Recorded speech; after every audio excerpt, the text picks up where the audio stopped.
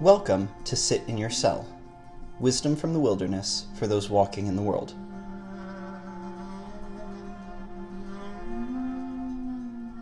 Often considered the last great Byzantine theologian, Nicholas Cabasilas, 1323 to 1392, lived through a difficult period of history. It was clear by the late 14th century that the Palaiologos dynasty, while having restored control of Byzantium to the Greeks, would never recover the former glory of their empire. Theological controversies between the Hesychast and scholastic traditions divided the church and threatened to undo the spirit of Eastern Christianity. The rise of the Ottoman Turks to the east cast a long shadow over the struggling empire and sounded the first chimes of the bells of doom. Out of this context, Cabasilas produced one of the most essential works in the entire Christian tradition, his 7-volume work, The Life in Christ. An examination of sacramental theology, the divine mysteries, and theosis, it stands as a concise summation of the Eastern patristic tradition. But more than this, it stands as a work of hope for dark times. For Cabasilas, no matter how difficult and painful the world becomes, the Christian always has hope, because he shares in the life of Christ. I would highly recommend this work to anyone seeking to grow deeper in their faith, to understand the mystery of our salvation, and to live a truly ascetic life. And so I would like to read just a couple chapters from the first section of this work, to give a taste of Cabasilas' brilliance and the wonderful importance of his message.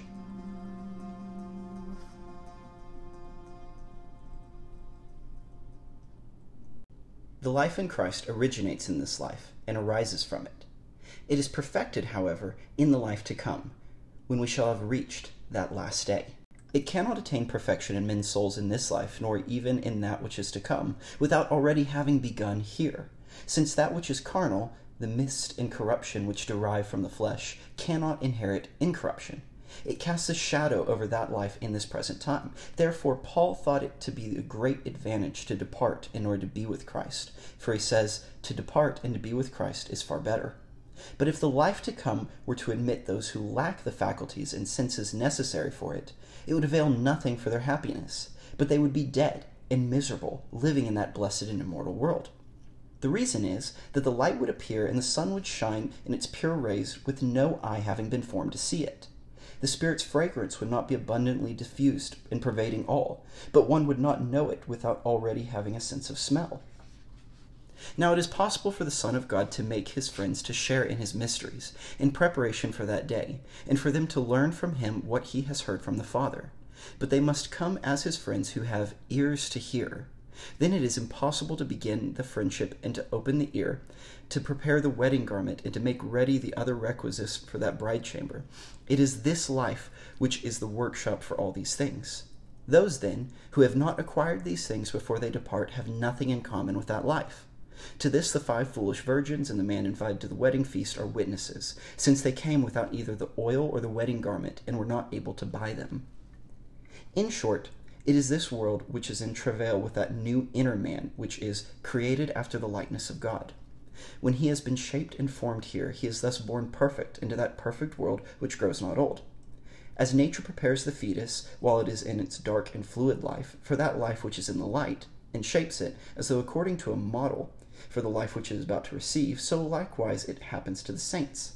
This is what the Apostle Paul said when he wrote to the Galatians, "My little children, with whom I am again in travail until Christ be formed in you." However, while the unborn have no perception whatever of this life, the blessed ones have many hints in this present life of things to come. This is the reason. The unborn do not yet possess this life, but it is wholly in the future. In that condition there is no ray of light, nor anything else which sustains life. In our case this is not so, but that future life is, as it were, infused into this present life, and mingled with it. So for us too that sun has graciously risen, the heavenly fragrance has been poured forth into malodorous places, and the bread of angels has been given even to men.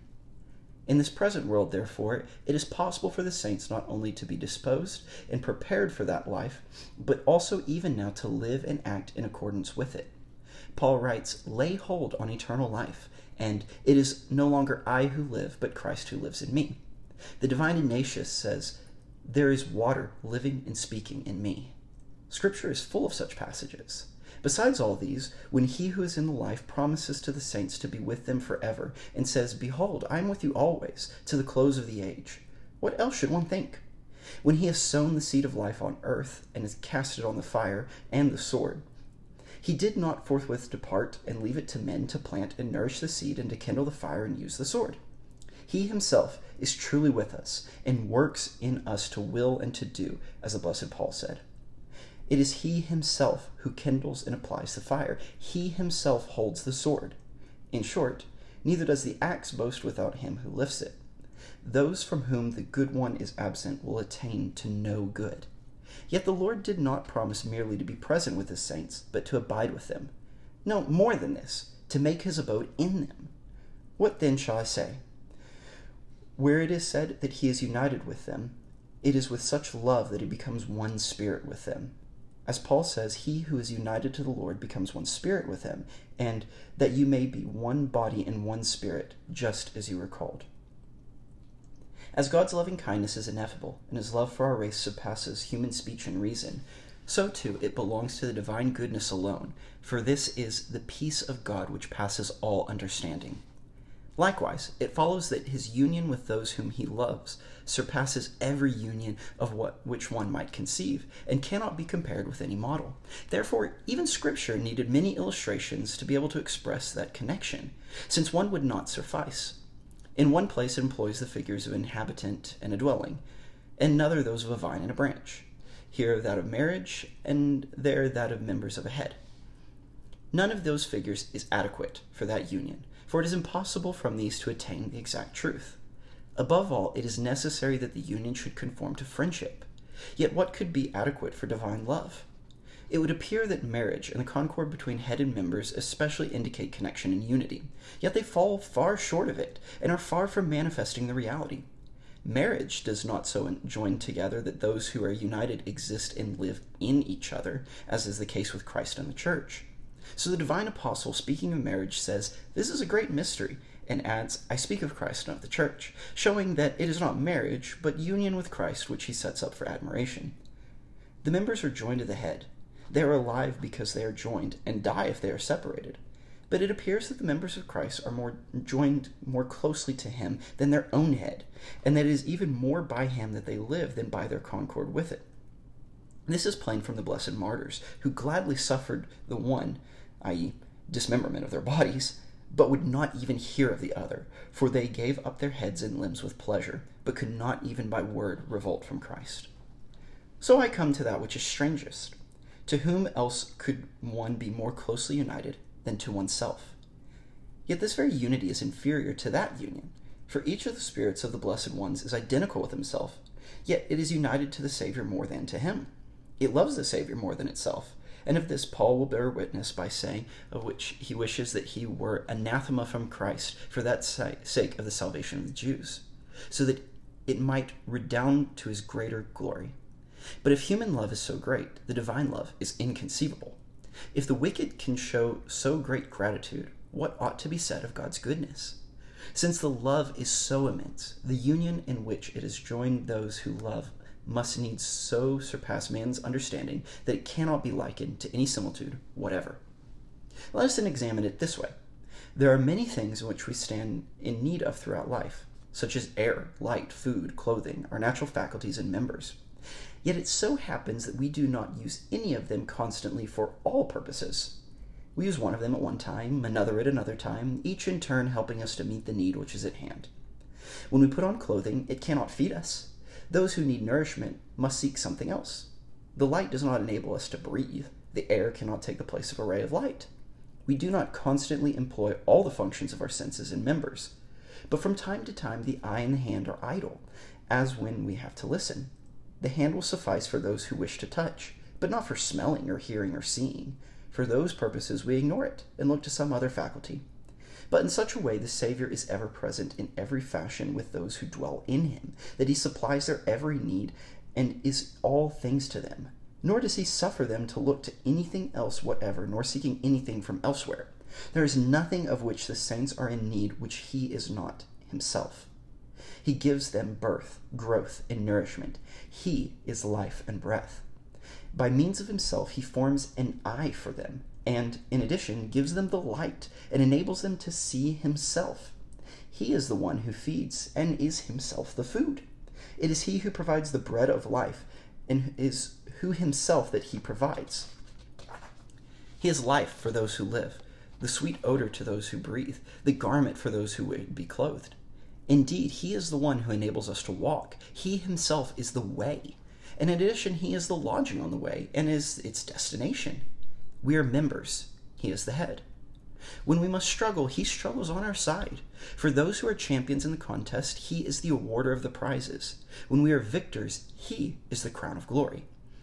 Thus he turns our mind to himself from every side and does not permit it to occupy itself with anything else, nor to be seized by love for anything else. Even though we move our desire in another direction, he checks it and quiets it. He blocks that way and takes in hand those who go astray. If I go up to heaven, thou art there, it says. If I go down to hell, thou art there also.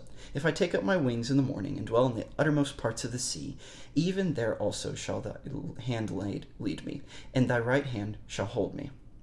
By wondrous compulsion and gracious governance, he draws us to himself alone and unites us to himself only. This, I think, is the same compulsion by which he gathered those whom he invited to the house in the banquet, when he said to the servant, "Compel them to come, that my house may be filled." So then, from what has been said, it is clear that the life in Christ is present to the saints, those who live and work in accordance with it, not only in the world to come, but also in that which is here now. But how is it possible to live in this way? And as Paul says, walk in the newness of life. And further, what is it that they do with whom Christ is thus united and grown together? And I know not how else to describe it. Must be discussed in that which follows. There is an element which derives from God, and another which derives from our own zeal. The one is entirely his work. The other involves striving on our part. However, the latter is our contribution only to the extent that we submit to his grace and do not surrender the treasure, nor extinguish the torch which has been lighted. By this I mean that we contribute nothing which is either hostile to the life or produces death. It is to this that all human good and every virtue leads, that no one should draw the sword against himself, nor flee from happiness, nor toss the crowns of victory from off his head. When Christ himself is present, he implants the very essence of life into our souls in an ineffable manner. For he is truly present, and as he by his coming has supplied the first principles of life, so he assists in their growth. He is present, however, not as when he first came to share our conditions of life, our company, and our other pursuits, but in a different and more perfect way, and that we are joined to him in the same body and share his life and are his members. So, just as his wondrous loving kindness which impelled him so to love those who were the basest and to count them worthy of the greatest favors, so the union by which he is present with the objects of his love surpasses every image and every name. Thus, too, the manner in which he is present and bestows his benefits is a marvelous one, worthy of him alone who does wondrous things. Those who imitate, as it were by a picture, by means of certain signs and symbols, the death which he truly died for the sake of our life, he renews and recreates by these very acts and makes them partakers of his own life.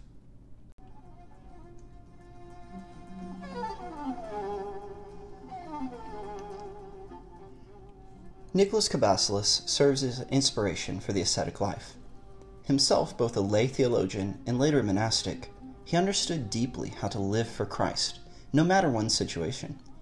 He understood that the struggle to orient one's entire life toward Christ is the ultimate end of salvation, and that the glorious life in Christ is worth giving everything we have to be joined with him.